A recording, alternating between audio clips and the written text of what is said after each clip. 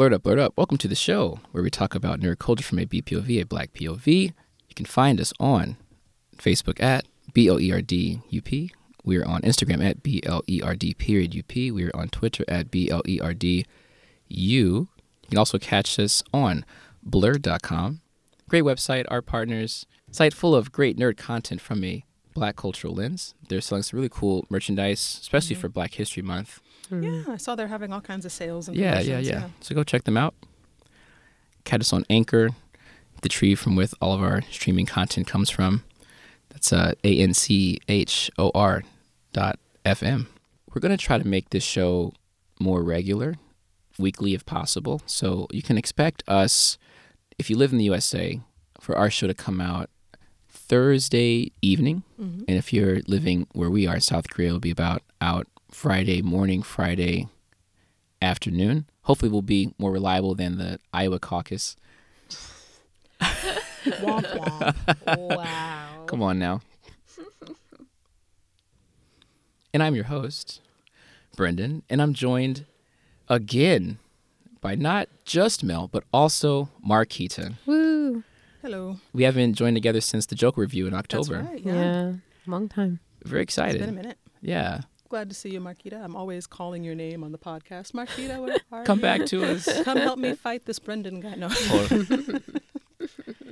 Speaking of fighting, we are fighting through this coronavirus scare to come and bring you all this content. I ain't scared. Yeah, who's scared? I ain't well, I scared. mean, some people, but not me.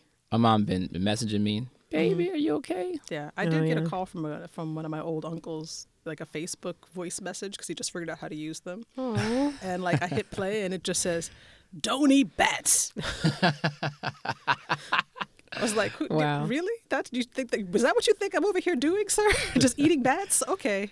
Yeah. And I just kind of sent one back. Thank you, uncle. Mel was always the weird one in the family. Now she over there eating bats Exactly. in She's Korea. going to get coronavirus. And the thing is, my uncles are all from New York, from Brooklyn, and they sound like Chris Rock. So literally the message was, "Don't eat bats." And I'm like, really? Hi. And I haven't heard from him in like months. Like he sends like weird kind of Hotep-y memes every once in a blue moon. It was like And Hotep then I memes, just- pyramid schemes, and Yeah, don't eat exactly. bats. Exactly. So when I saw the message, I thought it was going to be something really weird, and I was right. Yeah. Oh, but he cares though. Yeah, I was that's touched something. by his care, but I was really tempted to send him back a Photoshop picture of me just chowing down on a bat. Just like just licking your fingers. Exactly. It's the best wings in the world. Just Oh, like God. dip your hands in some gochujang and then just show them. Man. But yeah. What I find crazy, I don't want to spend too much time on this. We have a lot to talk Yeah, about. we do. I find it fascinating that Korea has such terrible air pollution and no one cares about the mask. Like you'll have little kids going to school and the dust is way above 100, 120, 150. People are on dates. Oh, stop. Oh, it's okay. Blah, blah, blah. On these dates in this terrible weather, terrible pollution. But the minute just four people out of 50 million catch a virus, everyone is maxed up. Yeah. It looks like an outtake from Mortal Kombat out there. Everybody's just all Sub-Zero'd up because it's winter and everybody's wearing caps and masks and long coats. So it just looks like, It looks like a dystopia. it does. It looks like, get over here. Like it really does. Well, this podcast is not about the coronavirus. We're going to be talking about Birds of Prey, which we saw yesterday, and we're going to talk about the series finale of BoJack Horseman. So first we're going to get into a non-spoiler review of Birds of Prey, because I don't think there's really anything to spoil in this movie of importance. And then we'll get to BoJack, and we'll definitely spoil the heck out of that. Yes. Let's go. So I want to first talk about Birds of Prey. This is the Margot Robbie project. She pitched this to Warner Brothers back in 2015. I'm assuming during or after the filming of Suicide Squad. They worked on it for 3 years, or she worked on it for 3 years until WB accepted it as ready. And she is a co-producer. It does feel like DC is trying to make a Deadpool rival with the female lead, in a sense. There's some fourth wall breaking, a love for a specific food, egg sandwiches, which we'll maybe touch on later, rewinding time to explain how the characters got to a certain point, over-the-top violence, and more. The director of this is Kathy Yan. I hope I'm saying this name correctly. I think so. She's relatively new. She's done some short films, and she debuted with the Chinese film called Dead Pigs. It received a Sundance Award, as well as 100% on RT. The caveat is that there are only 8 critic reviews for it and 25 audience reviews, and that score is 50%. And the Metacritic score for that is 59%. Interesting. So she's essentially a hired gun, in my opinion. How do you mean? Well, there are other film directors who have more films under their belt. And so I wonder, I haven't seen Dead Pig, so I don't know how that really translates to this movie. I saw the trailer for it, and it looks nothing like this movie. Yeah. So I wonder why they chose her. Yeah. I mean, I guess it's that whole like emerging new woman director kind of thing. She's the first female Asian director of a superhero movie. Yeah. So I did peep that. Yeah. So that's something that DC can claim to say that they've done. Yeah, I guess. The writer for this is Christina Hodson, who wrote Bumblebee. Did you all see that movie? No. I did not. It got decent reviews, but I was so burnt out on Transformers, Right. I just didn't care anymore. Because what was the Transformers movie just before that? Yeah. One? Like something. It's some long, it was some long garbage thing. Who knows? samurai Transformers in China. It was Sure. weird. Yeah. Metal Boogaloo. I don't know. She wrote a movie called Unforgettable with Rosario Dawson and Shut In, which both have rather poor Metacritic scores. She's also writing the screenplay for The Flash and Batgirl. Oh. Is The Flash still happening? Apparently so. Because it keeps popping in and out. It's like, Yeah. yeah. Well, once the Warner Brothers had that kind of shake up, they have kind of shuffled around their departments and just their overall schedule. Yeah, because the thing is, I think, from what I understand, Ezra Miller has been cut as the Flash, and I don't know how they're going to recast that now. Was he cut? I heard Well, that he I don't know wasn't. because I've been watching a little bit of this. What is it? DC. What's the DC Infinite What's it called? Infinite Universes Crises. crossover. Crises on Infinite Crises on Infinite Earths. Yes. That's it. There's an episode there. Spoiler if you haven't seen it, but everybody's watched the clip on Facebook. It's got 1 billion views. Right. Where our current TV Flash meets Ezra Miller as the movie Flash, Right. and there's a whole thing there. So I saw that and thought, oh, is he back as the Flash now? I'm confused. I thought that Ben Affleck was out as Batman. That was easy, but I thought everyone else Yeah. is still No, Henry in. Cavill's definitely out as Superman too. Right. Yeah. I don't know. Anyway, sorry. Not okay. to birdwalk us away from that, but I'm just surprised that she's writing The Flash because I didn't even think that movie was happening. Right. Anyway. Well, let's birdwalk back to Birds of Prey. Oh, wow. You're welcome. You're welcome. This is free. And you get what you pay for. You get what you pay for. Oh, God. Someone sponsor us quickly. So let's talk about this movie. Does this movie hold up to something like a Deadpool, which is another R-rated comedy? And does it hold up to what DC has already created? I want to start off with things that we liked. Well, I personally, I enjoyed the storytelling to an extent. Like, I thought it was quite different, but at the same time, I also thought that someone watching this movie could be easily overwhelmed by what was going on. But I personally liked the way, like you mentioned earlier, how the fourth wall was broken in some spots. Hopefully that's not like a spoiler, but like as soon as you watch the movie, you know. But I enjoyed the way that the storytelling went, and I enjoyed the music. I did enjoy some of the music. Are you talking about the score or the actual soundtrack The itself? actual soundtrack. Yeah, the soundtrack is done by all women. I looked up the actual credits. Some people that I really like. Doja Cat is in there. Yeah. Megan Thee Stallion. Yeah. Yeah, I agree. Really, really good. It really helped set that mood for this kind of vibrant, female kick-ass Right. environment. I think that was the soundtrack was a plus, but there was also a minus for me. So I'll probably get to that when you get to the minuses. But, Okay. Well, I liked that it was very effortlessly diverse. I mean, it was really easily one of the most diverse superhero movies I've ever seen. Our main crew, we've kind of got a 5-man band, but they're actually a 5-woman band. And you have somebody black, somebody white, somebody Latina, somebody ethnically ambiguous, although I think she's Italian, although that actress is not, and somebody Asian. right? And I think that's interesting. It's not contrived. They're just all people with jobs who happen to get together and do stuff. Right. So it was, and also woman director, woman producer, woman pitched, woman written. I really appreciate what this movie was trying to do, and it wasn't bad. It was not my favorite superhero movie, but it wasn't bad, and that was really important. They're going to put all of these women front and center. They're going to really focus on diversity, but it was still a good movie. So that was nice.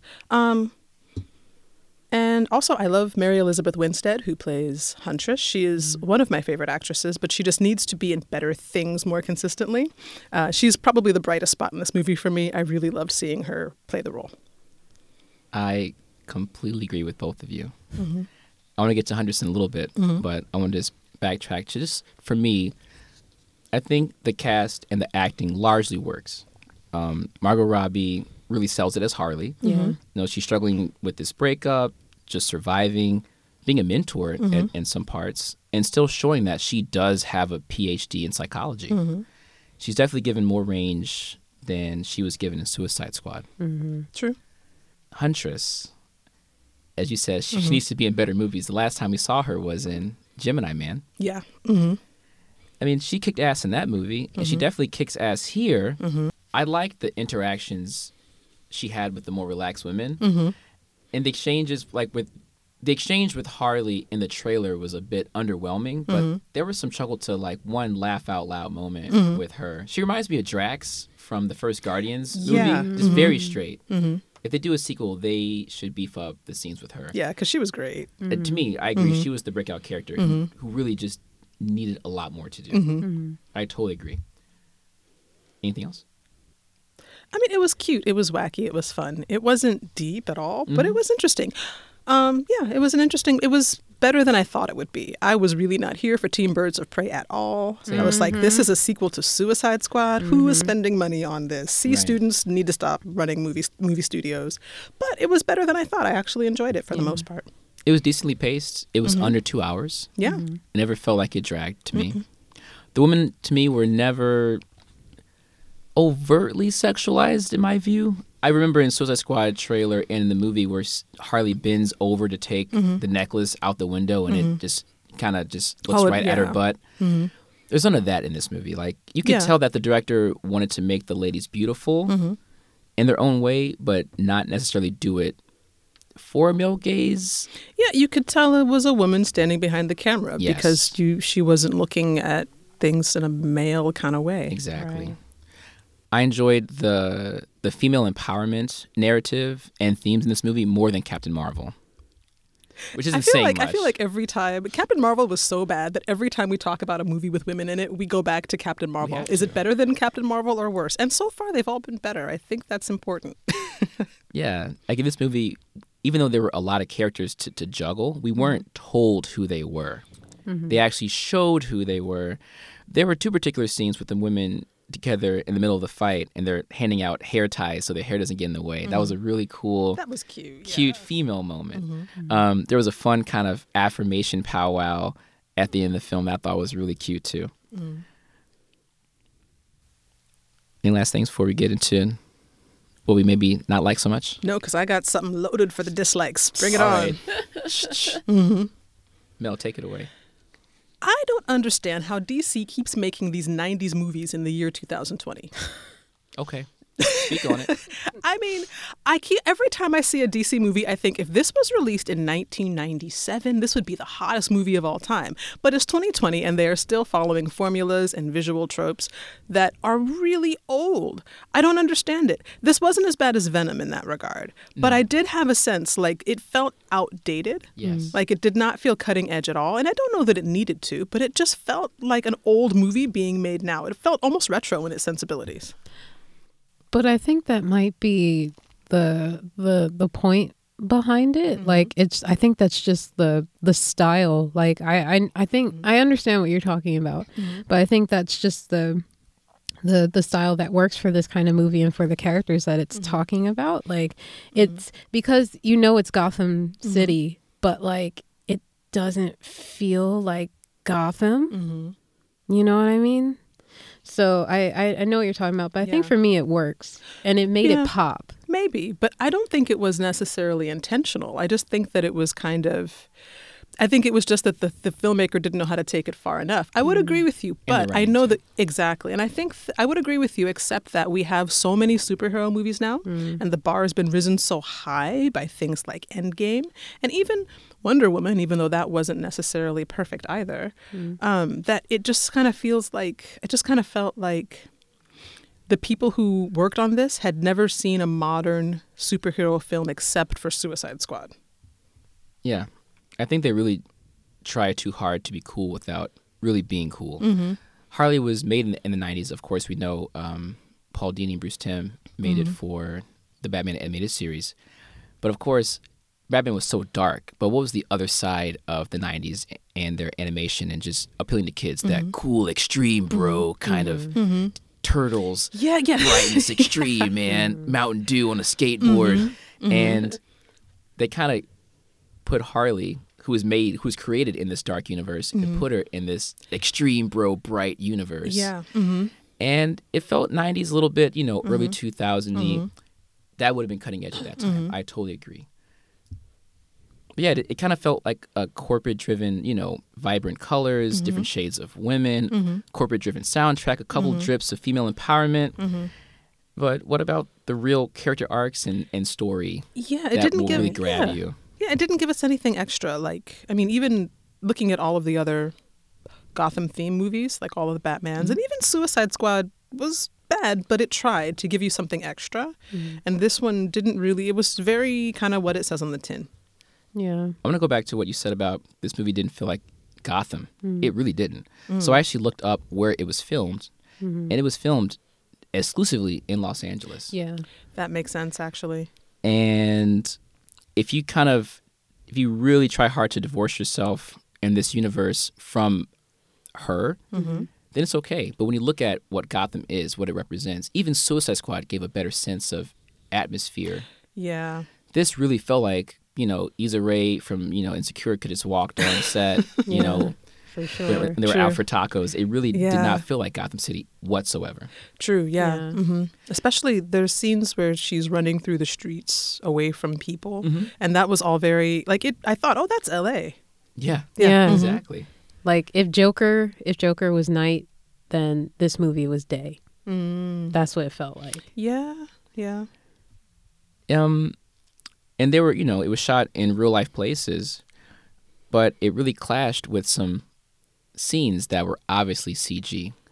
There's a third act scene in particular where they go to a carnival amusement park like place, and it's obviously super dark and CG for some reason. It felt like, when you buy a dollhouse and when you fold it out, there are different rooms, but there are different themes. And sometimes this movie had that going on. Not everything, not all of the environments meshed. And backdrops Yeah, meshed for me. I think you're right. But I feel like by the time we got to the scenes you're talking about, you're used to it enough that you're just kind of like, okay. Because actually at that point I was like, oh, now this is starting to feel like comic book Harley Quinn. Because all of a sudden it visually took on the look a little bit more. Maybe because of where they were. But I see what you're saying. It was clearly not the same. Yeah, and that kind of leads me to another problem I had, that was tonal shifts. Although I think that's one person's fault. The music, right? No, I think it's one person's fault. I think it's Ewan McGregor's fault. Okay, yes, talk on it. First of all, he's been acting for 30, 40 years. He still can't do an American accent. Oh my gosh. They should have just let him be British. He was murdering it the whole time. He sounded like Dick Van Dyke trying to do a British accent. Why are you coming for my man so hard? He was so bad.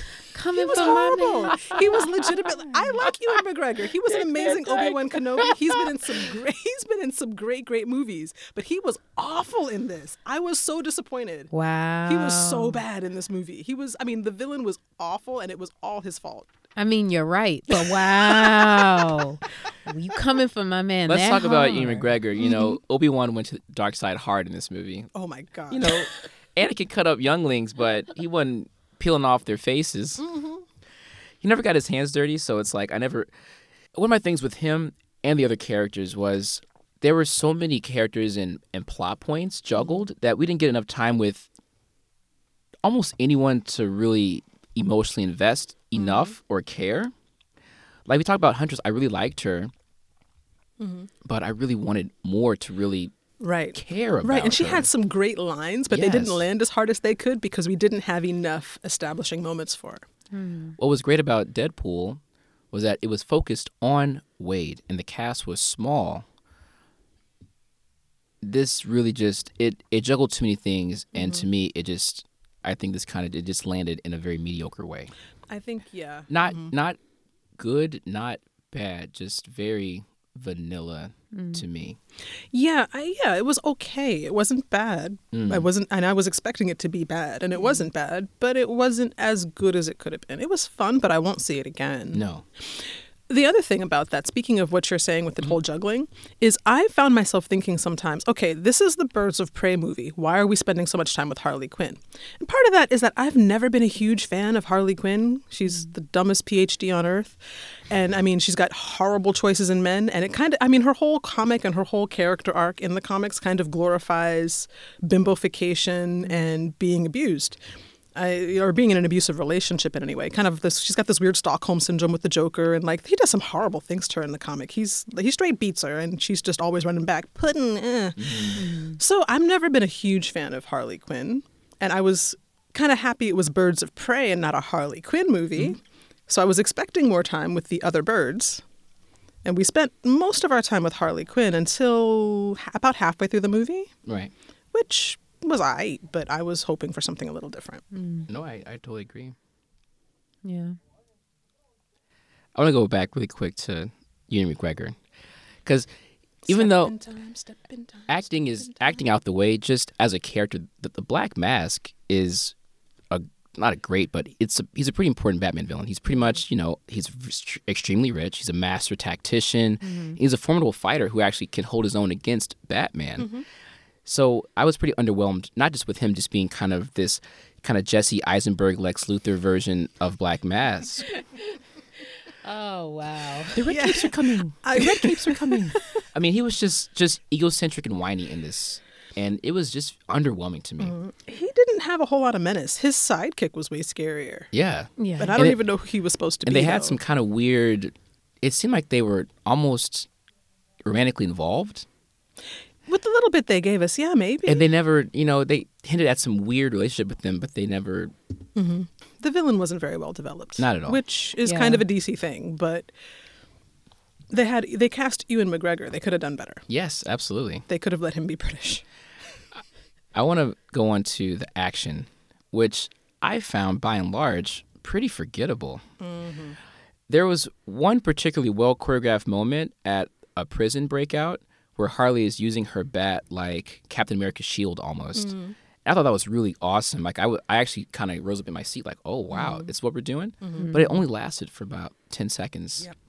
Yep. Everything else was extremely boring to me. Yeah. If she breaks one more leg one more time, like that's all she did.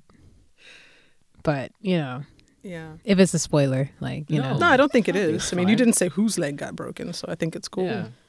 But yeah, Margot Robbie's not an action star.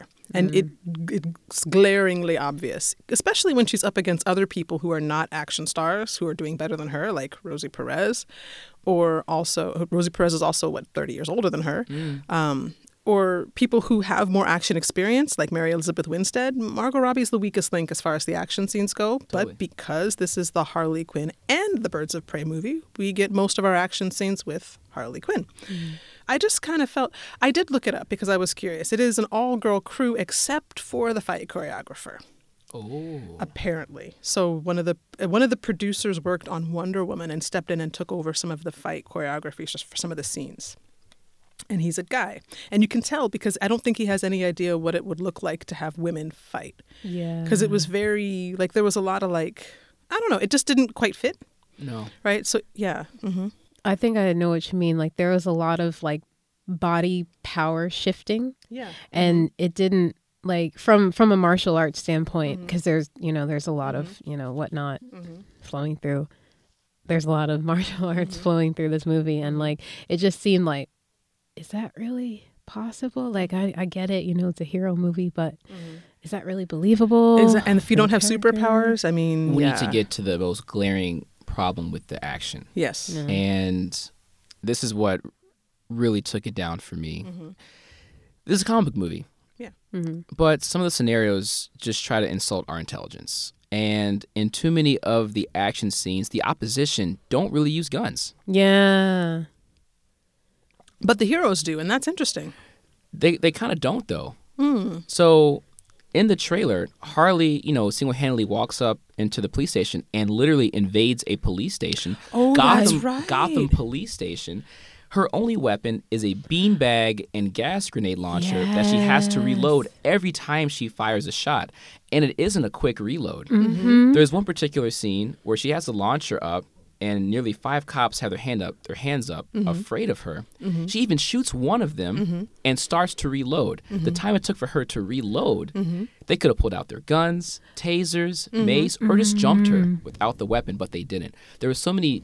That scene right there really took me out the film. I'm like, how can an entire police force with an arsenal in their building and on their person Right. not take out this lady? Especially since it wasn't scared to be gritty in other ways. I mean, we have Right. people peeling off faces, but Right. heaven forbid a police officer draw his gun Yeah. and shoot a white lady. I was thinking the exact thing. Like, how is this so easy for her? Like, Yeah, and I mean, just a lot of you're right about the intelligence insult. I think one of my main problems with the fight choreography is that no grown woman who has combat training or martial arts training at all is going to get into a kicking match with a man twice her size. exactly. Right? That's just not going to work, you know? So, I Totally. mean, there's a lot of little things like that just didn't really mesh. The third act really soured it. There was essentially a small army of bad guys invade a room, and they descend upon the ladies. Again, none of them had guns. None of them had guns. Right. And along with the poor choreography, I was legitimately bored because there are just no stakes here. I honestly thought when you see this army coming toward the ladies from the outside, I thought they were going to have these guns. The ladies were going to work together to form a smart plan to beat them, maybe Home Alone style or something. Yeah. But, But no, have, they just show up, no guns, and it's just like back-to-back fisticuffs. Yeah. And along with the whole, this is not how women should really be fighting aspect and just poor choreography, it really soured the third act for me. Yeah, yeah. Also, there's this whole kind of Deus Ex Machina at the very end that comes out of nowhere. There's no context at all set for this particular moment. I think you might know what I'm talking I do. about. Yeah. There's no context at all set for it, and nobody displays this kind of ability anywhere else in the movie. So to have that suddenly is a little bit, yeah. Oh, I think I know what you're talking about. Yeah. But we all know who that character is. We do, but they play it the whole time like that character is not going to be able to do that. Oh, So I they see. don't establish that. They have one really brief shot at the beginning of the film that kind of Yes. hints at it. But why wouldn't that person do that the whole time? I will say my date who I took to this movie was like visibly taken aback when this happened. Yeah, because if you don't know who that character is, that makes no sense. Yeah. I totally agree with you. So yeah, that I was set up in a weird way. I mean, it's not a spoiler, but that's okay. Well, Yeah. I feel like some of the things you guys just said were kind of spoilers for some people. Well, Like, maybe, but when we didn't say who, you kind of have to see the movie to know what's going You know on. who it is. Yeah, If you know who it if you is, read yeah. comic books, you know who Yeah, it is. exactly. Yeah, if you even look it up on the internet to get an idea of where it fits in the universe. So yeah. All right, don't want to stay on this too much longer, but my last big gripe, that end credit stinger.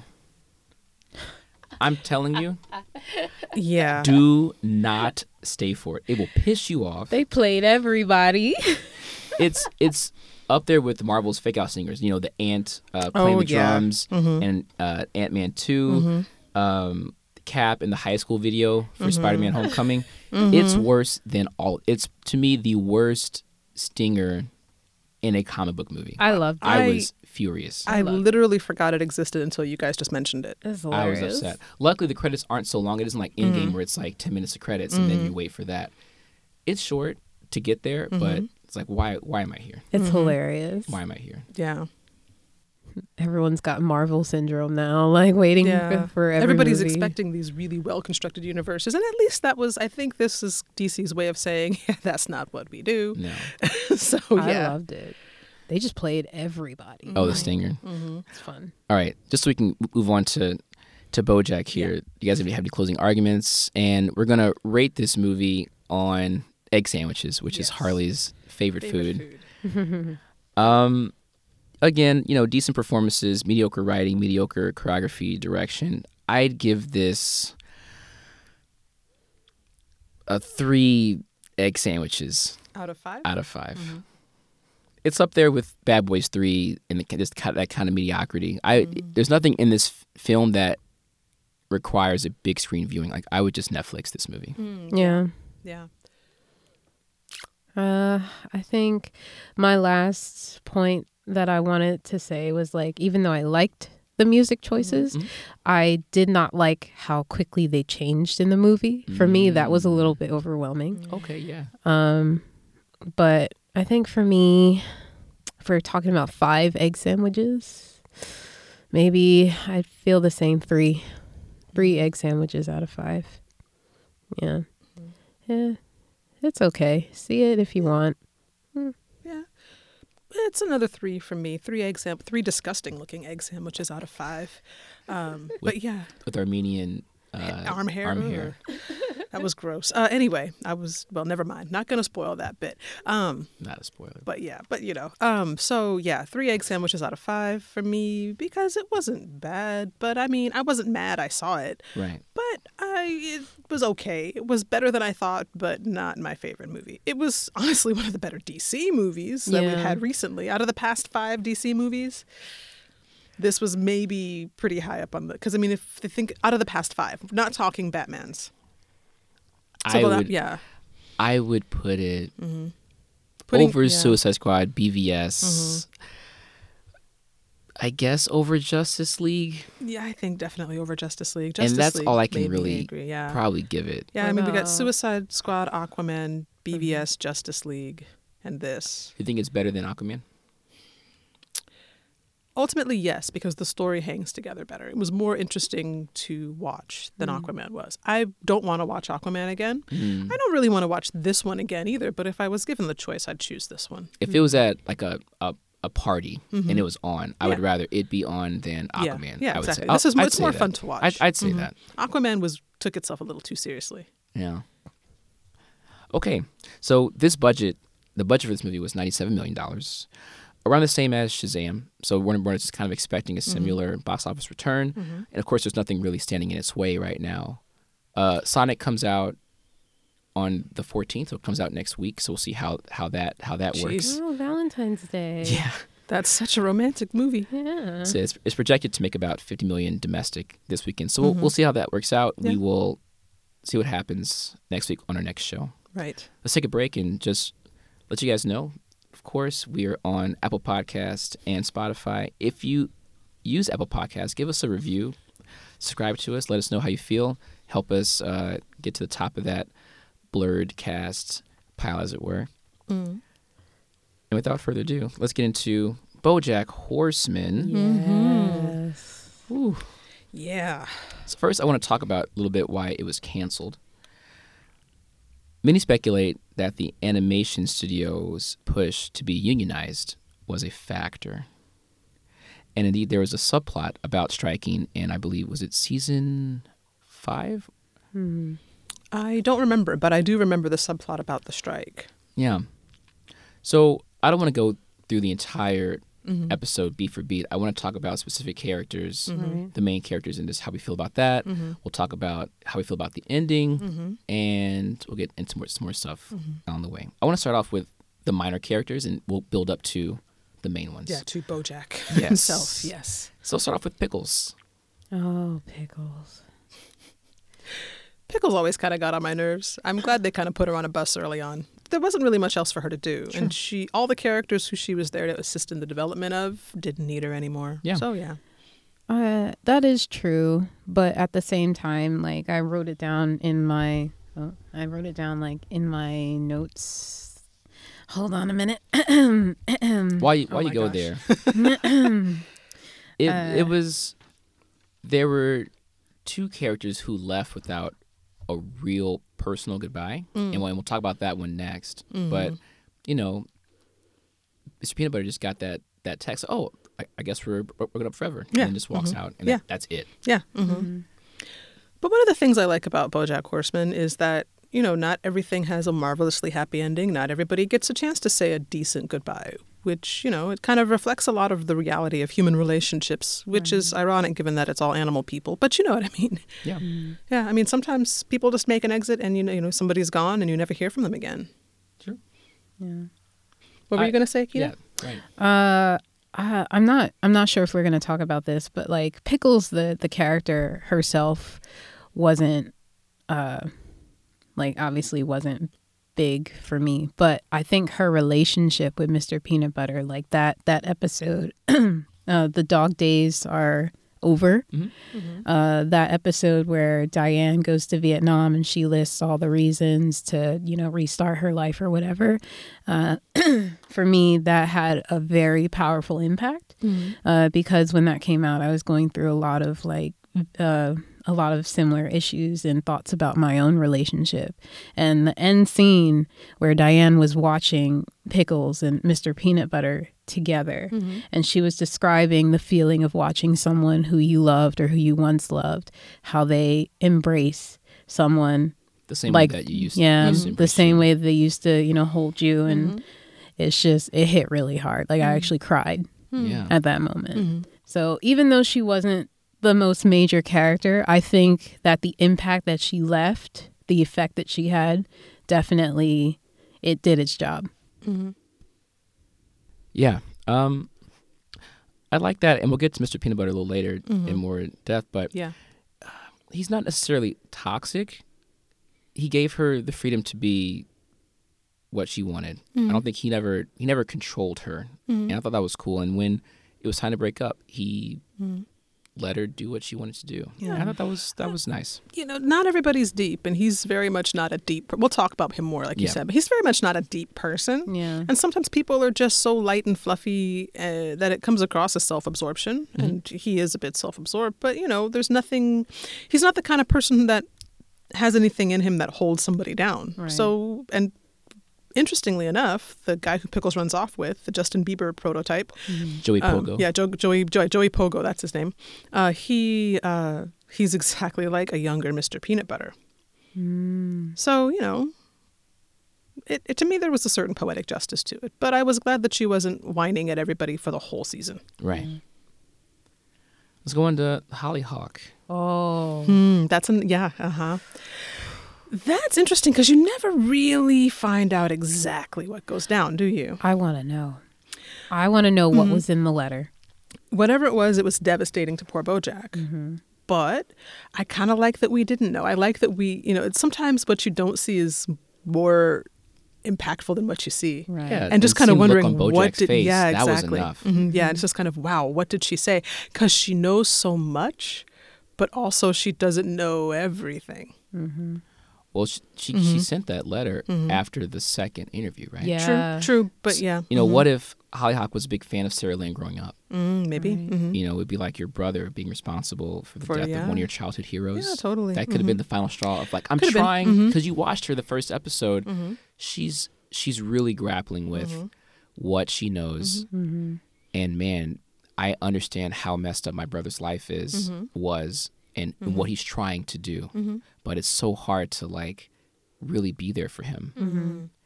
Yeah, and you know, again, not everything. Real life relationships are hard. Real life relationships are hard, and not everything has a neat and tidy ending. Hollyhock is gone, but that might not be the case forever. She's stepped out of BoJack's life, but honestly, he was kind of stifling her. Yeah. He was teaching at her university very much like, let me be your brother, but she already had a very large and loving family before she ever met him. And he was introducing himself into it, not knowing kind of anything about her. So I get it.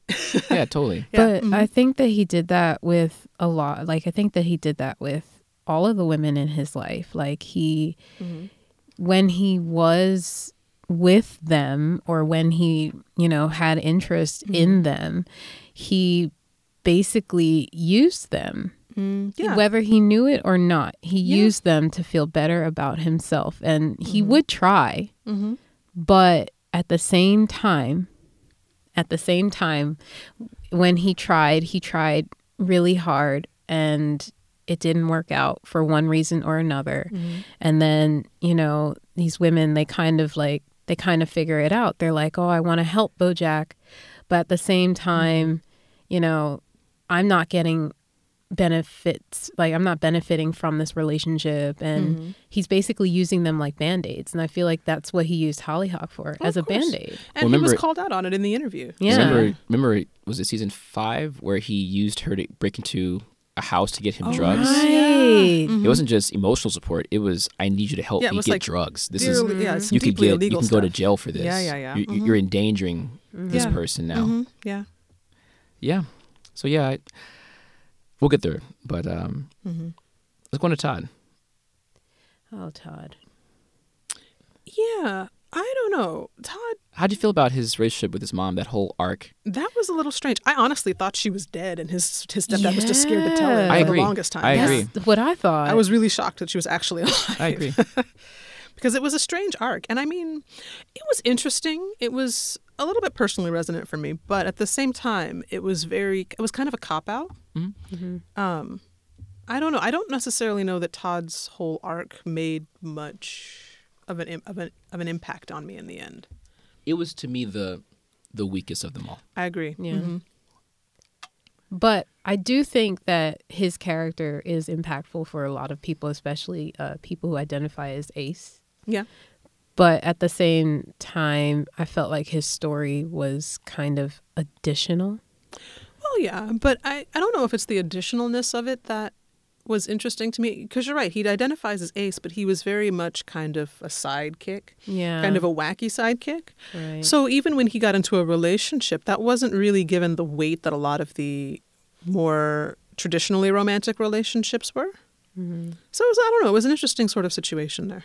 What I really liked was how he came around in the last episode. Right. And he noticed that BoJack was uncomfortable. He got him out of the party in a sweet Todd kind of way. And he became encouraging to BoJack, right? Remember, he was out of his life for a long time, either because BoJack went to jail or he just didn't want to be, even before that, he was like, I don't want you at my party. Like, I can't do this anymore. You've slept with my girlfriend. Yeah. You treated me like crap. You sabotaged my rock opera. He could have been very successful with that.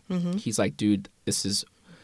Enough is enough. Yes. But he came around and he was encouraging. He talked about BoJack beating his sobriety record. And then he brought up his mom, talking about how he never thought he would have had a positive relationship with her. Maybe he thought about the same with BoJack. Yeah. And what changed? She did, I did, or we are. And the hokey pokey metaphor was classic Todd.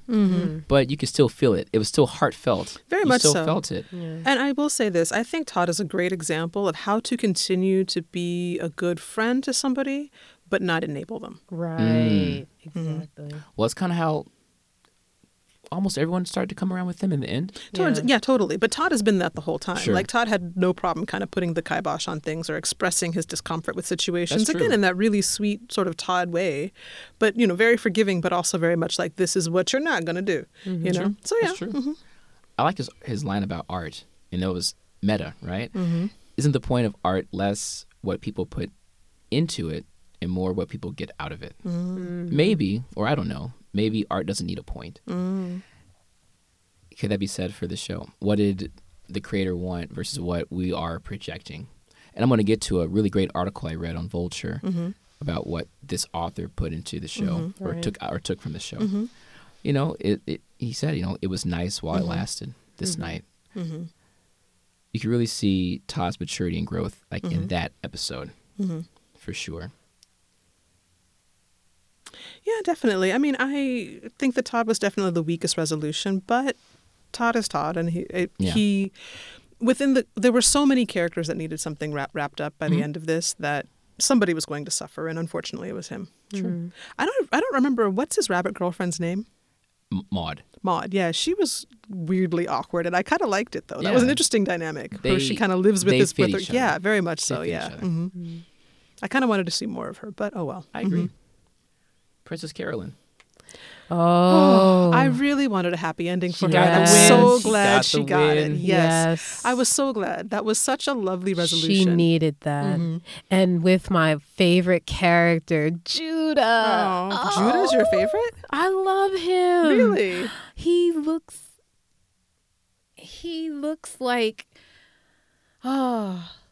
like a Californian Jesus. I don't know. Like what? You guys don't like that? I don't dislike No, it. I It's like just- Judah. Yeah, I like but Judah. It's But my favorite character. yeah, I wouldn't call him my well, favorite. I mean, he's not my Yeah. favorite character, but like if there was any character that I could bang from this show, it'd be Judah. I think if there was any other character you could bang from the show, it'd be bestiality. That is true. That is true. But, you know, I mean, in that universe, I guess it's acceptable. I mean, yeah. But yeah, I was pleasantly surprised by both the way that they gave Judah more of a personality and more of a character arc in this season. Yeah. And also, I mean, it was just nice. I liked how drama-free Princess Carolyn's resolution was, because she's been living in such a state of high drama the whole show. And when she finally gets a resolution, it's just like, this is it. This is, I'm in love. We're getting married. We work together. The end. she worked so hard her entire life against like sexism and against, all these failures, Her getting her back mother up. trying to hold her down. Exactly. And it's just like, wow. That was quite I'm going to use her story for like my own motivation. I really like, you mentioned drama free. BoJack and her at that dance, and his confession about anticipating a disaster that he could help. And he said, it would have been better if I could have helped you out. And then she says, you know what? It would have been better for you. Yeah. Exactly. But it's better this way. Yeah, and I just love, exactly. And I like that for her. And I also liked, and we'll get to BoJack's growth later, but he also accepts that, yeah, you're right. And that is growth. Yeah. That's growth. I think a lot of everybody's interactions with BoJack in the last episode and over the course of the season is very much about not having everybody's world stop revolving around him. So we very much get the sense these characters have stopped basing their lives around this nucleus of this very toxic person and are kind of off doing their own things and are better for it, you know?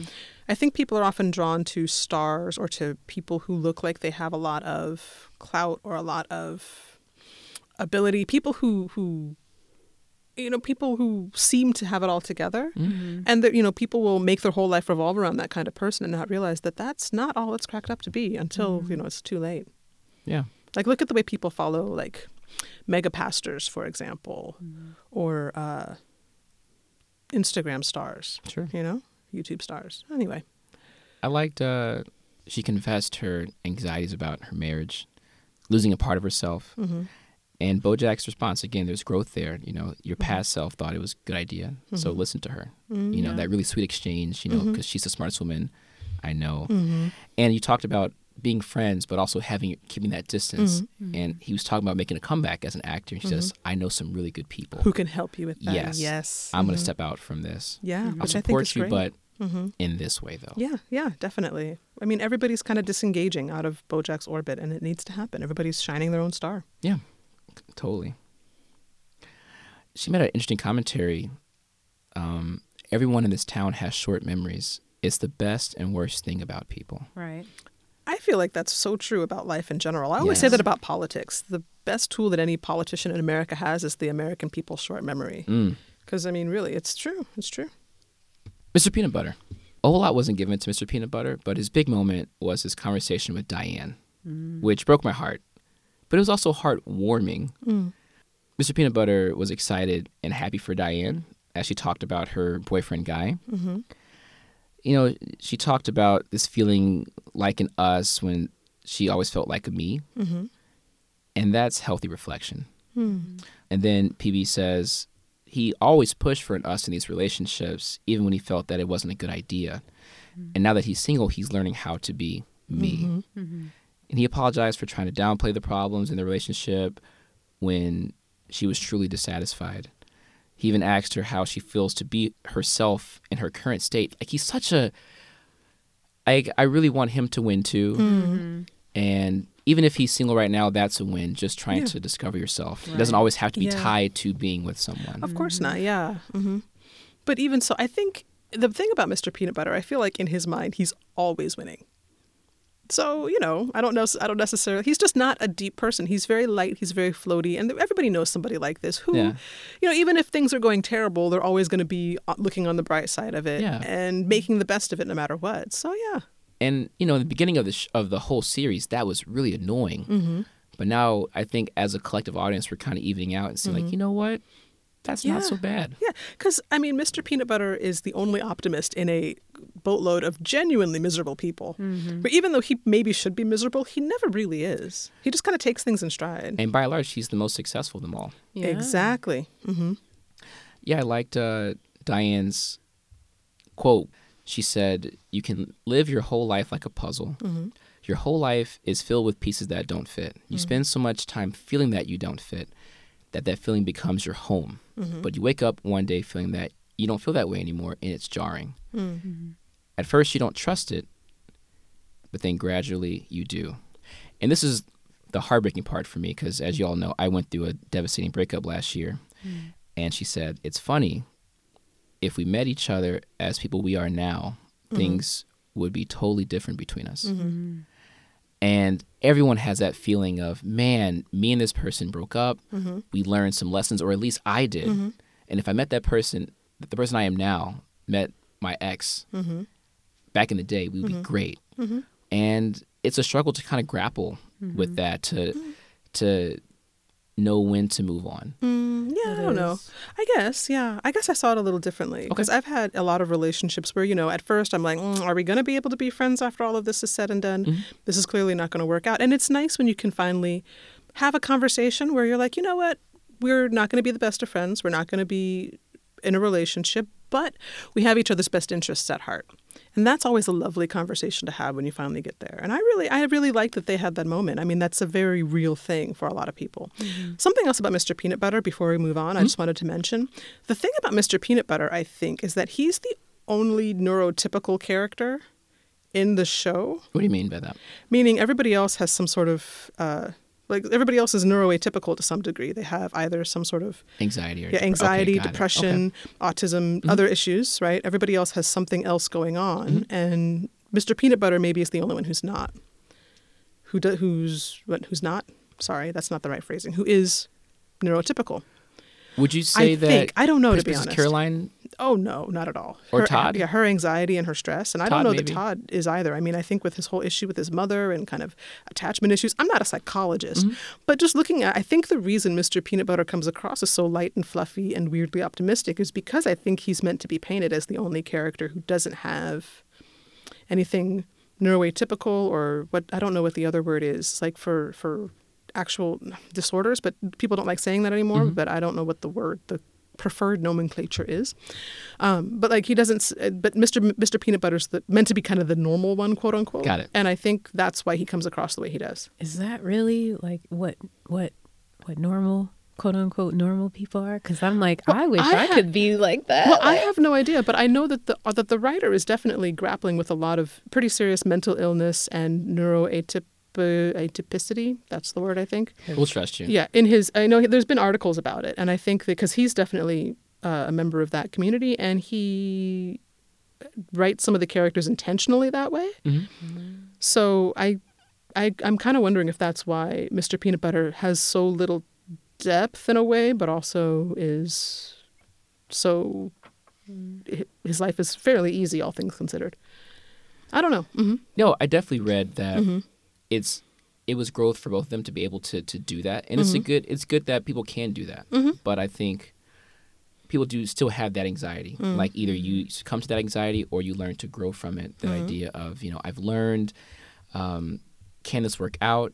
And even if you want to go back to that person and you're already with someone else, is it unfair to the person that you're building with now? Yeah.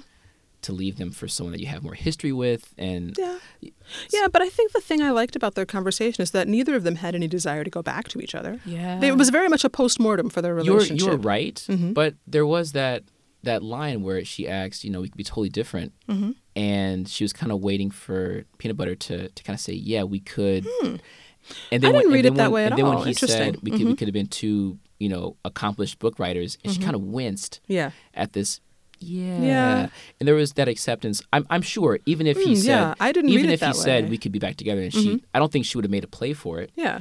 But I think maybe she still kind of wanted to hear that just a little bit, and I- going to yeah. Bojack's question on the rooftop when he asked, "Don't you miss the mess a little bit?" And she kind of said, "I could feel that kind of, yeah, I miss it, but I am firmly planted where I am."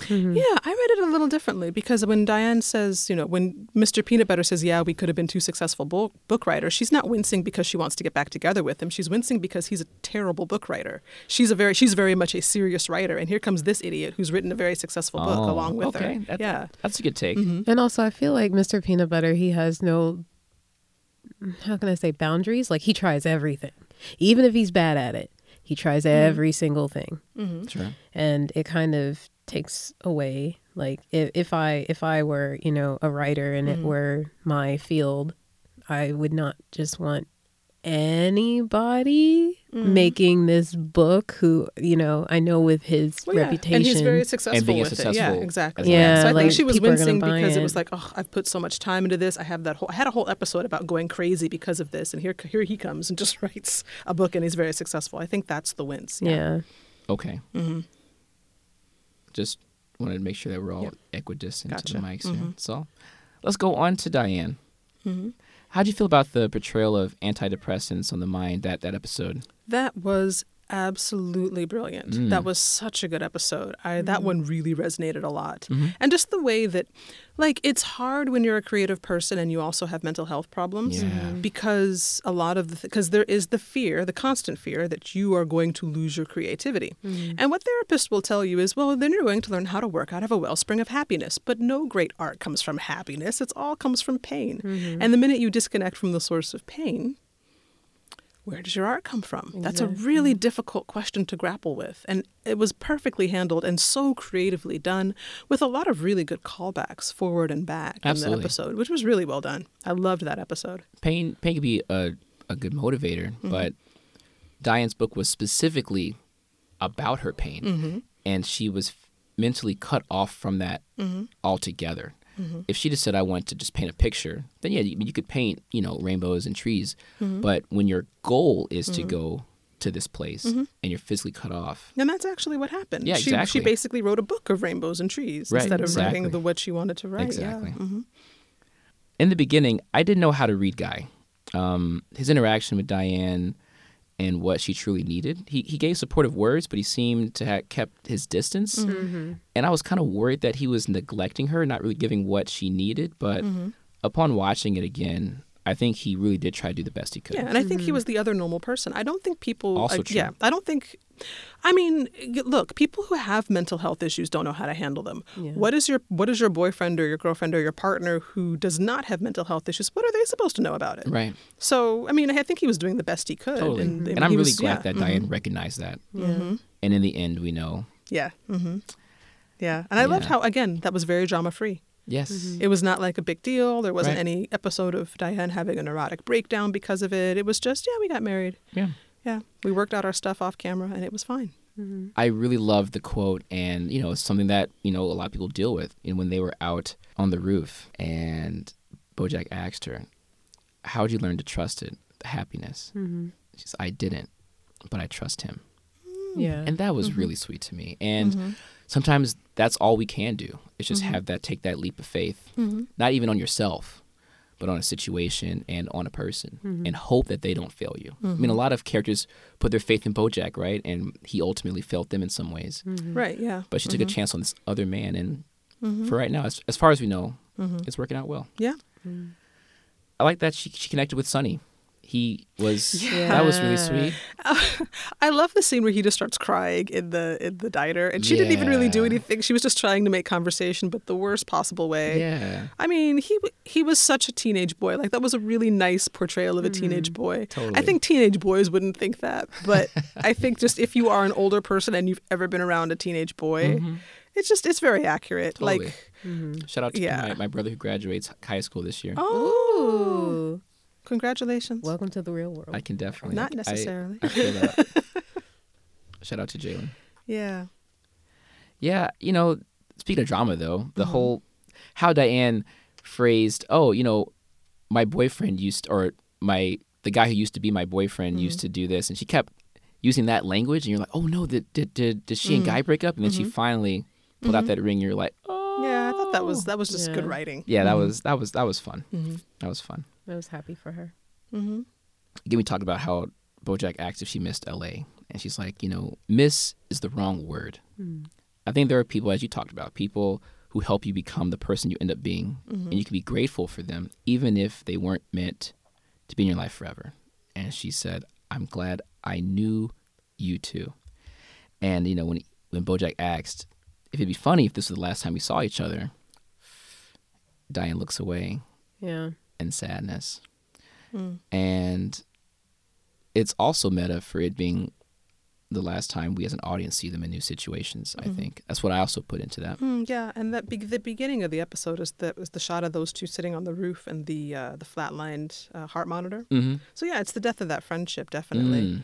But yeah, there's that whole hokey saying that goes around on social media: some people are in your life for a reason, some for a season, some for a lifetime, and that's a goofy, annoying meme, but it's very true. It is. Yeah, and though they were there for each other for a season, but not all friendships are meant to last a lifetime. Yeah. And you can't force it. Yeah. So I wanted to get to this article that I read. Oh, sorry. Really quickly about Diane. I love how they didn't make a big deal of her weight gain. Oh, she was yeah. just bigger, and they left it alone. They didn't make it a big deal. She wasn't on a diet. She wasn't freaking out. She freaked out a lot about a little bit because of the antidepressants at the end of the previous season. But this season, she was just bigger and die mad about it. Like, it really wasn't a big deal. Yeah. Totally. That was very cool. I want to get to this Vulture article I read. It's written by Jen Chaney. I think she's been covering BoJack For a while, Vulture for yeah. time, and she's a fantastic writer. And she talked about, in the beginning of the series, Diane is kind of lost in LA trying to find herself. BoJack thinks he knows what he wants and wants to be seen as such and admired for that. But by the end of the season, Diane has found herself, and on the flip, BoJack is more unsure than ever trying to figure himself out. And, true to what she said, she might not have become the woman she is without meeting BoJack. And she also helped him become the more moral person that he is as when we leave him. Yeah, they definitely gave and took away from each other. The scene where the line where she said, thank you, and she's sorry, and thank you. That was really touching. And we're kind of glossing over this a bit, but Diane had legit reasons to be shit-fire pissed at BoJack. How do you call somebody just before and basically blame them for your own suicide attempt? Yeah. Just before you do it. I mean, I would, and then, that's a horrible thing to do to somebody. Yeah. And, a lot of, well, I'm sure we'll get here when we talk about BoJack, so I'm going to leave that comment for later. But, yeah, that's a horrible thing to do. She had every right to not, because that's a toxic and awful thing to do to somebody, and it would really be detrimental for them to stay friends, for him and for her. Yeah. So, it's not like the relationship just naturally petered out. There were legit reasons for them to not be in each other's life anymore. Sure, totally. Why do you think she said thank you to BoJack? They were good friends at some point. I mean, I don't know. I mean, she did. Remember when she came back from Vietnam and she pretended like she was still there, or no, she was out with that rich philanthropist. Yeah. And she and BoJack let her crash at her place when she was just spiraling out of control. And I saw her thank you and I'm sorry as also meta. Is she talking to the audience? Is she the audience telling BoJack, thank you for teaching us all lessons or entertaining us? At the end of the day, this is entertainment at this character's expense. Apologizing for the rough life he's endured, assuring him that, maybe he can have a more peaceful life, even though we'll never see it to the end because she won't be there and neither will we. That's something I kind of took from it. I think she was thanking BoJack for all of the good and all the bad, even though the bad was pretty bad. Yeah. But the fact that she met BoJack and the fact that literally without him, she would not be where she was. She would not have grown. She would not have, taken the jobs that she did and that kind of thing. Like, I think she was just thanking BoJack for existing.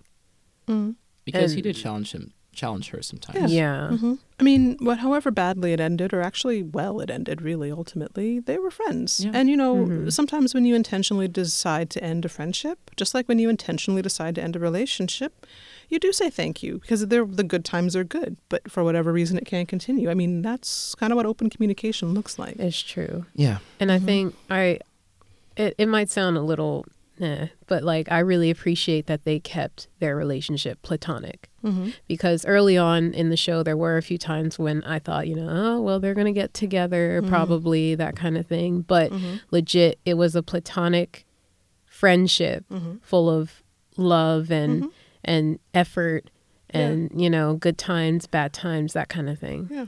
Right. So I really appreciate that. And she even encouraged it, right? On one of her benders, she was like, "Come on, man, we're in your apartment Oh, together." that's right, yeah. And he was in the right mind to say, "You know what? No, I'm not going to do this." Right. Honestly, that's one of BoJack's finest moments. Yeah. Right. Totally. And so maybe that is included, Yeah. obviously, in that thank you. Yeah.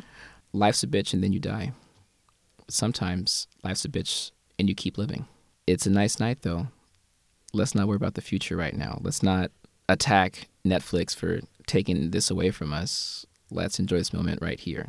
And that was another meta moment for me. They were talking about let's not worry about our friendship probably not lasting past this conversation.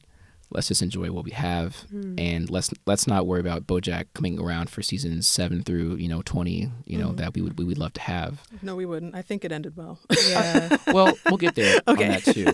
But yeah, I think we're all mourning the end of this show. But for now, let's collectively, as fans, just enjoy the good times we had and be grateful to the creators, the voice actors, and the animators for bringing this masterpiece to our life, and then keep living.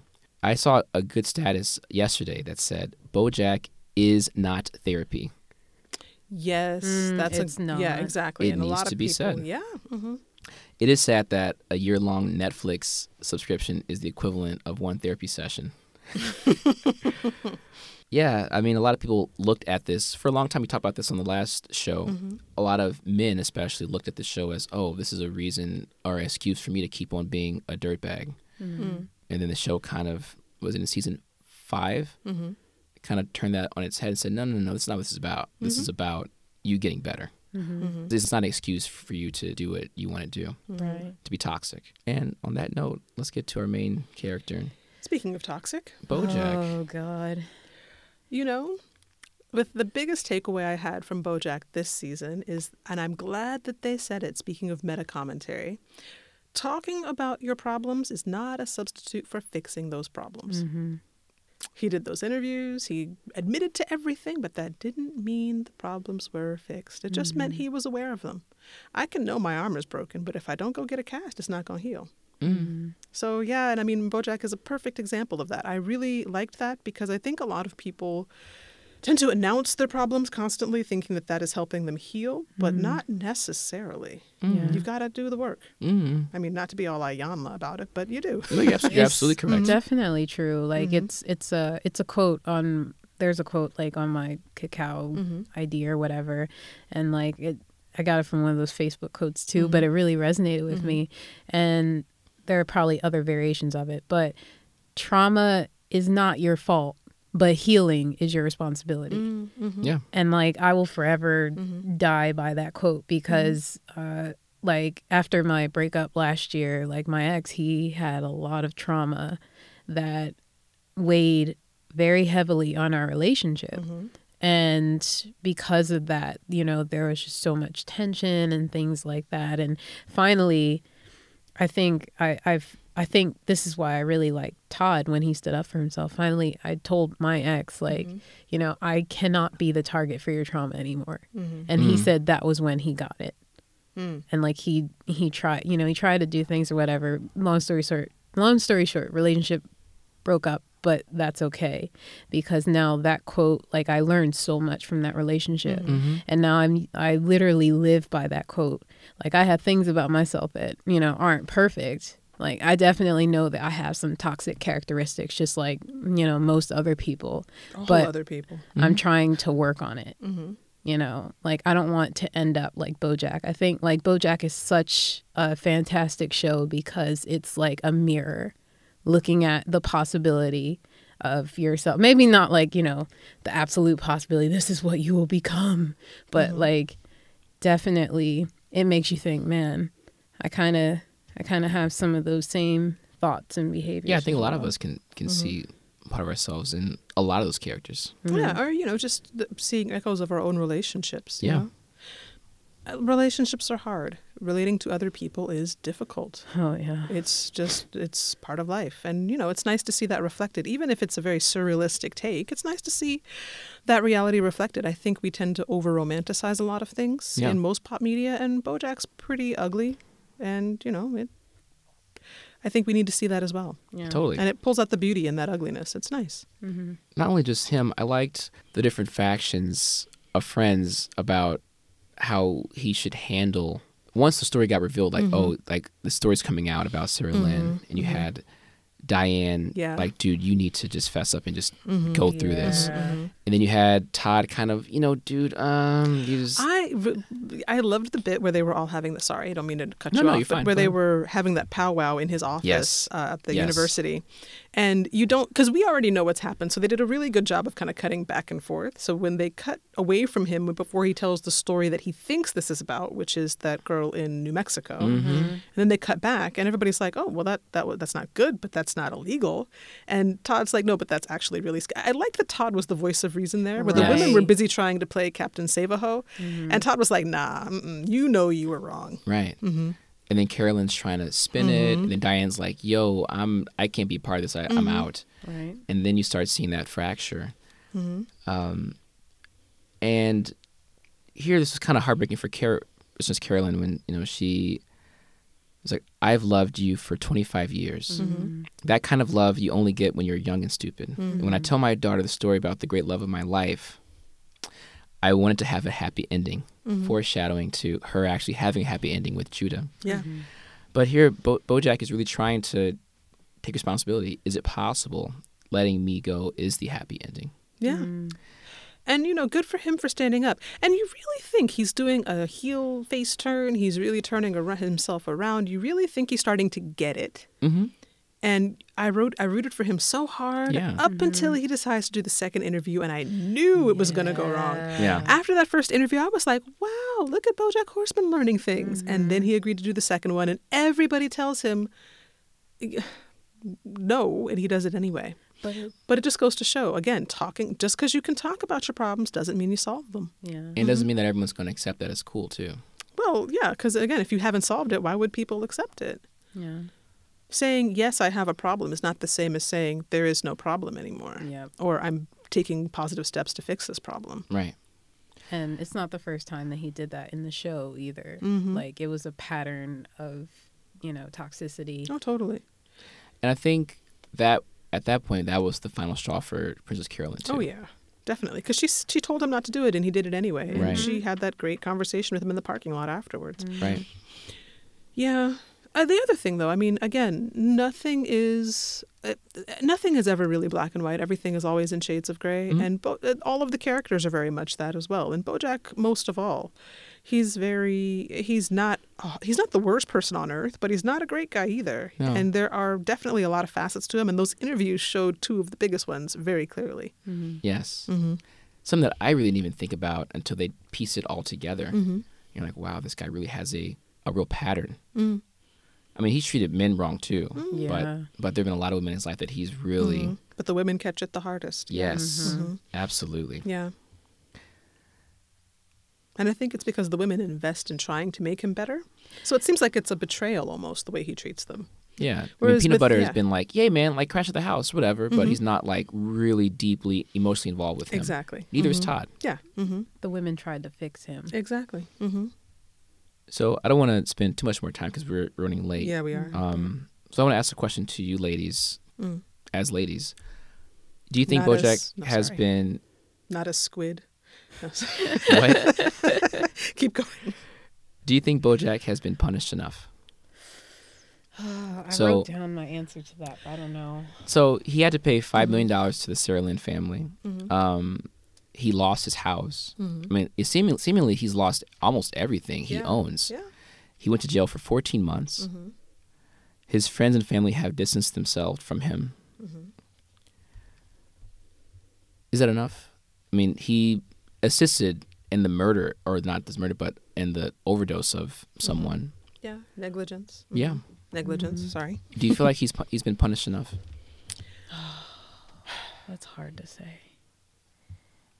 I'll let you say something first about this because I need to unwrap this in my head a little bit more. Okay.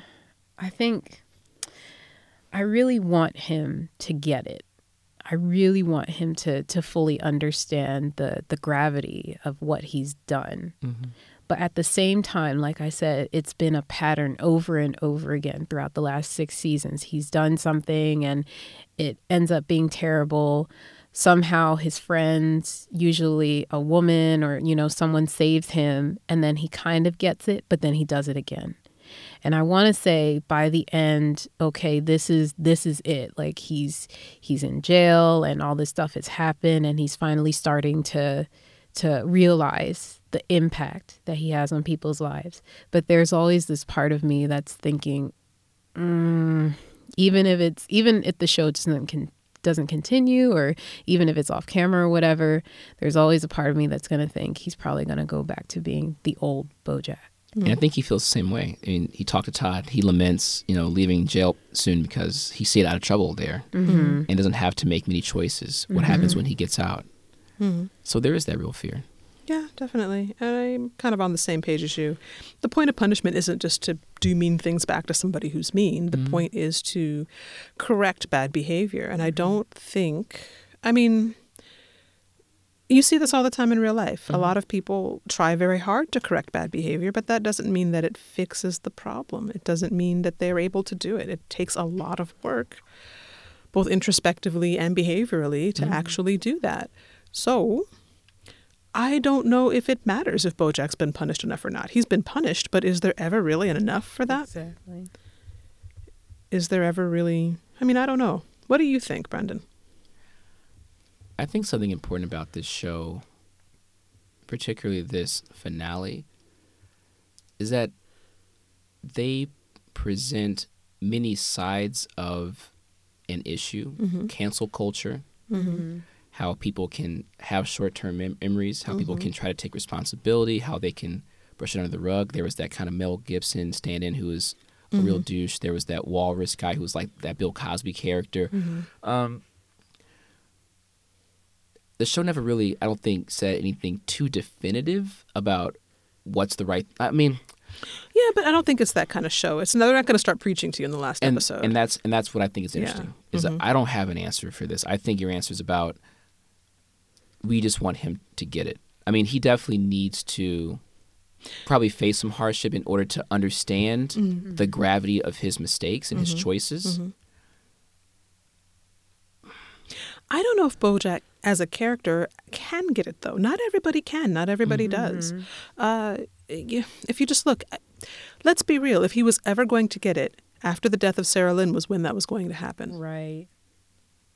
Well, I think he also fell into a kind of pit that I think a lot of people deal with is this horrible thing happened. This defines me now. I can't grow from it. This is just who I am. And I might as well just give up to fate and just be this person, and they don't see any other way out. It's like saying, like suicide. This is just it. This is what I have to do. I can't see anything past this. Right. So, I don't want to give up on him in that sense. I'm not saying that you are giving up on him at all either, but I'm saying that the show often touches on issues, cancel culture, that kind of behavior, addiction. Is there a way out? Is there not? We're going to present some nuance and different takes on it, but we're not, as you said, not being too preachy about it. Yeah, I really don't have much to add. I think that's, for me, I would defer to ladies on that in regards to how he was treated or how he treated them and such. Yeah, but I don't think we'd have any more definitive answers. It's not that kind of show. Like you said, there's a lot of nuance to it. And I think it's interesting that so many of BoJack's friends are women at the end of the day. Because, every woman knows a couple of toxic dudes. But you've just been friends for so long and that toxicity reveals itself slowly. And you look at him and you're like, okay, I don't want to fix you, but I've just known you for so long. And I know that at your heart, you're not trying to be this guy. It's just that the world lets you do it. Yeah. You know? Yeah. So, I mean, I don't know. It's tricky, but I think that that's the beauty of it. You get to think about these kinds of things. You get to Absolutely. look at your relationships with a more critical eye by seeing them reflected by pig people and horse guys. Totally. Let's talk about that penultimate episode with BoJack having dinner with all of the people in his life. So again, I go back to the Jen Chaney article where she talked about everyone is dining on food that represents how they died. Yeah, I noticed that, yeah. Right. So you have Herb, who died of a peanut allergy. He's eating nuts. And you have, what's her name? What's BoJack's mom's name? Oh, I forgot. BoJack's mom. Yes, BoJack's mom is eating what we think is nursing home food. And of course, BoJack has a plate of pills. Yeah. Just that him talking and that black sludge just Yeah. eerily in the background was Yeah. just so Beatrice. Oh, Beatrice. right, okay. Yes. Yeah, because she's the only one who doesn't have like a horsey name. Right. Yeah. I'll be honest. It was a little obvious what they were going for. They were trying to come up with another episode that was going to wow people, like the one where he's at the funeral. What's it called? Free Churro. Free Churro. Yeah, like that was going to wow people like Free Churro. But I could kind of see what they were going for a little too early on. I could see that they were trying to make one of those deep, pithy statements with the writing, and it didn't exactly work. It was nice. It was still very good, but it didn't have the impact that I think they were trying to go for me. I liked some of the interpretations from Jen Chaney, and she said that she interprets it, Butterscotch is in the form of Secretariat. Secretariat committed suicide, right? And in Free Churro, BoJack said that his mother told him that Butterscotch, his father, died in a duel, but now he's in his subconscious really expressing that he knows that really Butterscotch committed suicide Right. and not just die in some simple duel. Yeah. There was a lot of really good stuff in there. Yeah. Yeah. You know, he's drinking the water. Oh, this tastes like chlorine. Yeah. Does anybody else's water taste like Yeah. chlorine? Yeah. Yeah. And that's when I started to think, oh, wow, that's where he is now. Yeah. Right. Yeah. And I saw what they were trying to do, but for sure visual and emotional impact, Diane's episode where she's writing blew this one out of the water, even though this was the one that I think they were trying to make the Wham episode. I agree with you.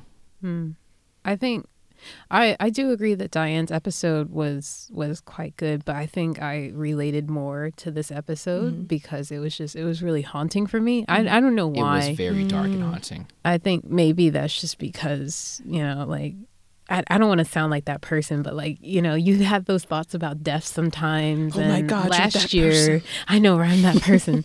Last year, like, What it a was rarity. really tough for me. So I think, of course, like we said earlier, BoJack is in therapy, but this show was very helpful for me to think through my feelings and to process them. And I think this episode helped me process like my thoughts around death. Do I fear it? Because BoJack, throughout the show, he kind of has this fearlessness about his behavior. But then when he gets close to death, he starts feeling afraid. Like, I'm not ready. And he starts looking out for Diane. Can I stay on the phone with you while this happens? So I think for me, this was just a little bit more impactful personally. Right.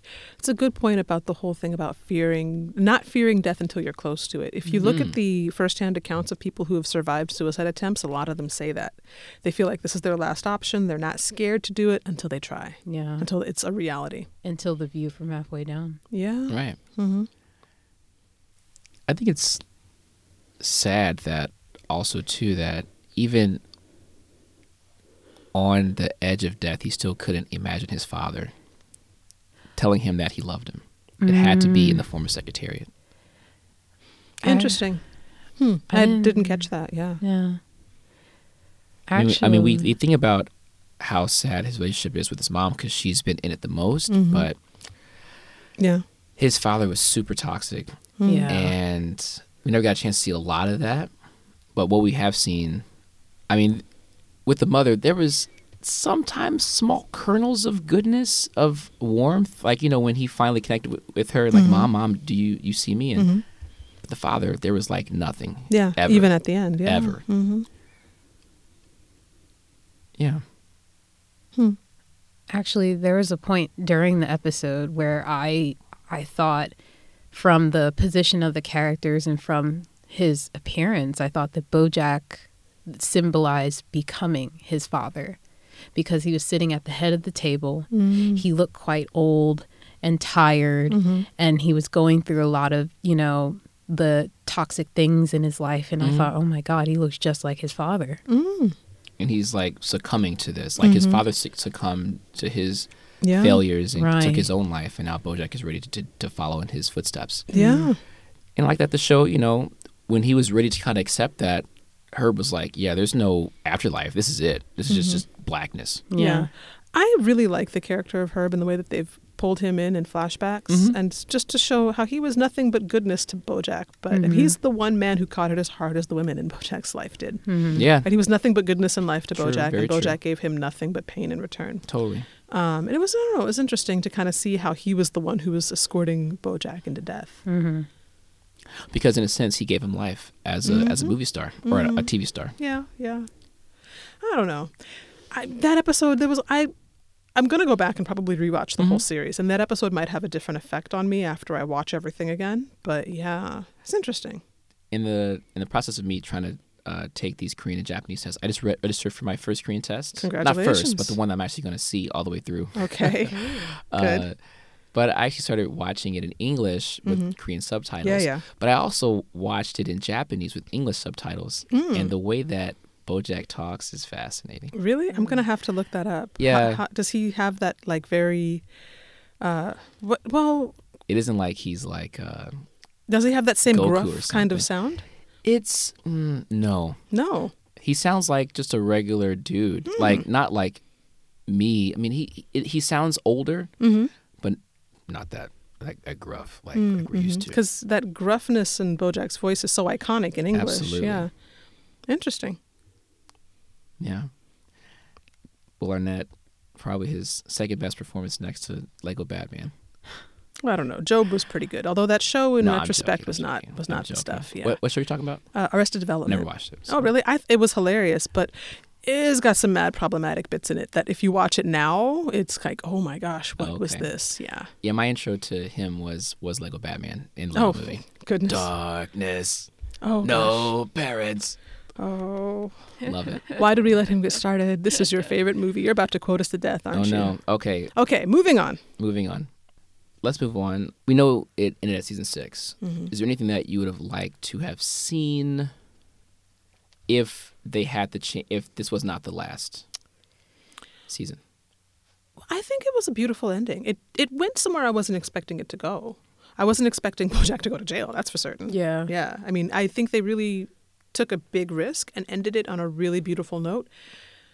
And one thing I like about the show is that it always did surprise me. There wasn't anything I could predict about it necessarily. So I don't know. I mean, if they had been able to continue it for a while, that would have been nice, but I don't know what they could have done or would have done.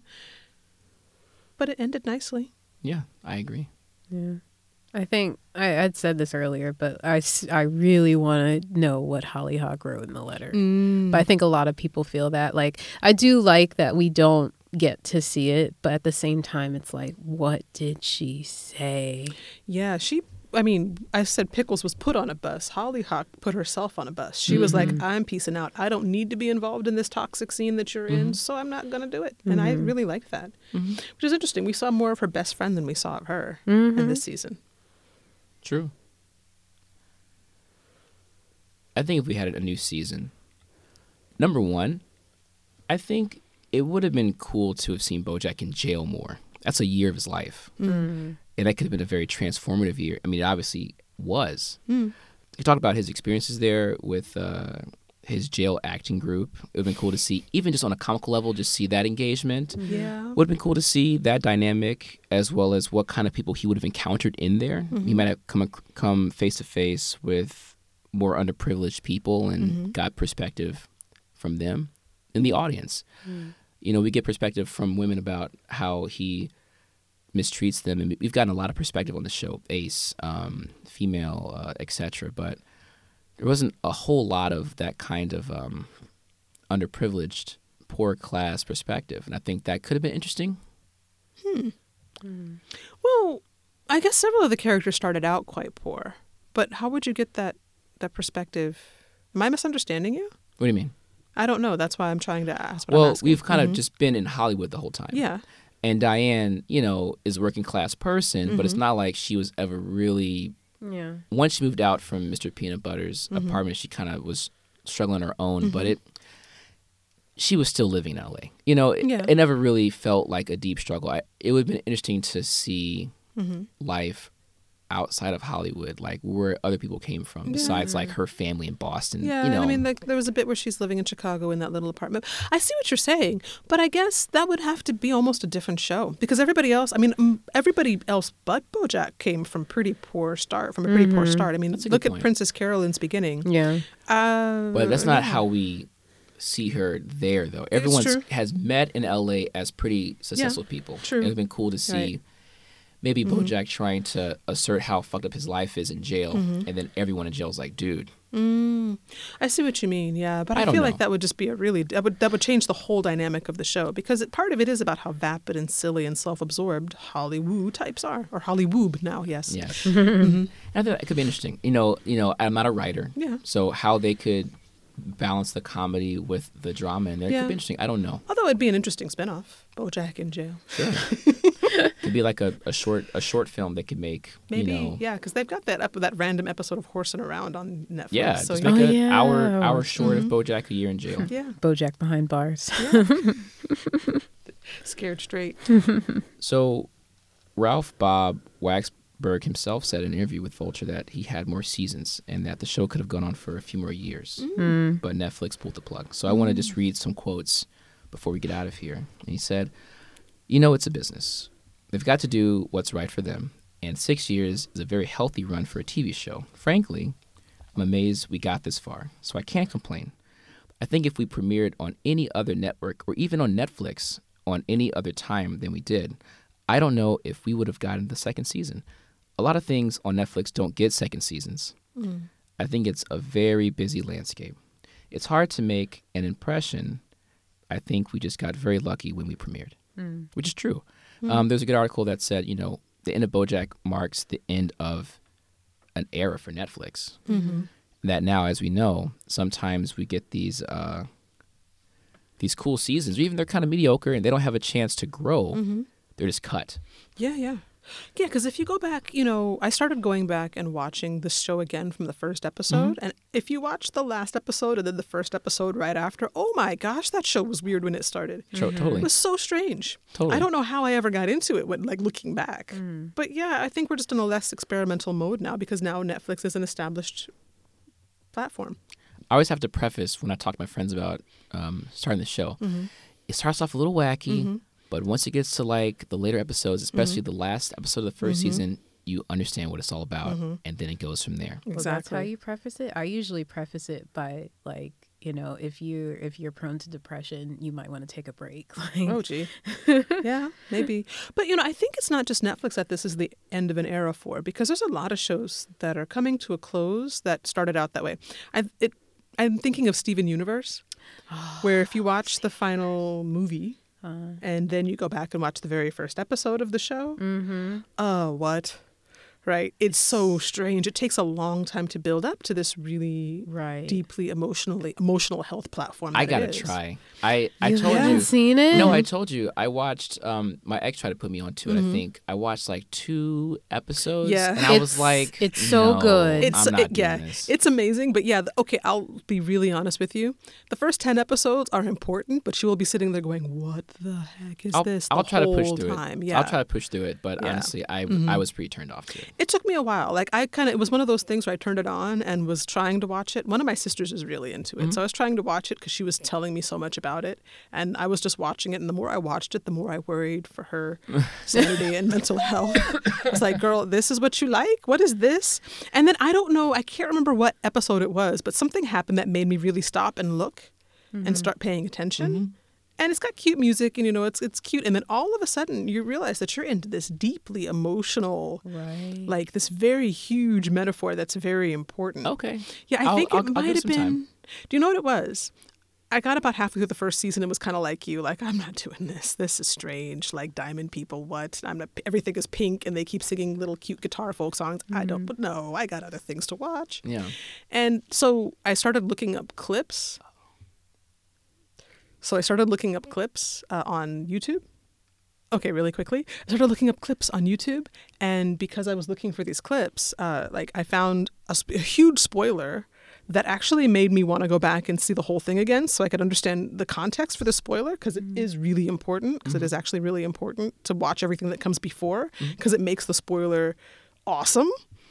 So I watched the whole thing up to the beginning of the second season, and after that I was hooked. Okay. Anyway, No, I'll check this it isn't out. about Steven That's okay. Universe, but it's a similar thing to BoJack. No, you're good. I want to, before we get out of here, I want to finish the quotes up.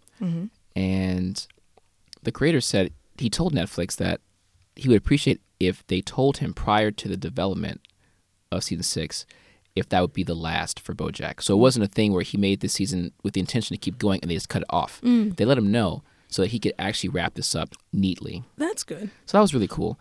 He said that he would be open for BoJack in a feature film or something like that. And he said he doesn't want to rule anything out. He is very happy with where he left the characters. He's not itching to tell more stories in this universe, even though there were more stories that would have been happy. He would have been happy to tell.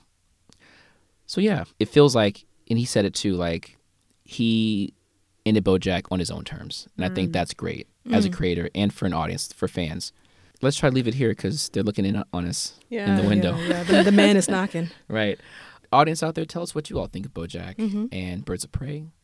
This concludes our show. Oh, really quickly, BoJack, out of 5 Margot Martindales, what do we rate it? I rate it a 10. 10. Out of 5, I rate 10 out it of a 5, 10. yeah. 10 out of 5. Yes, I also give it a 5 out of 5 Margot Martindales. And maybe an additional 5 character roles. Okay. Sure. Yeah. This concludes this episode of Blurred Up. If you want to find us once again, we are on Facebook at BLERDUP. We're on Instagram at BLERDUP, and we're on Twitter at BLERDU. Check us out on blurred.com.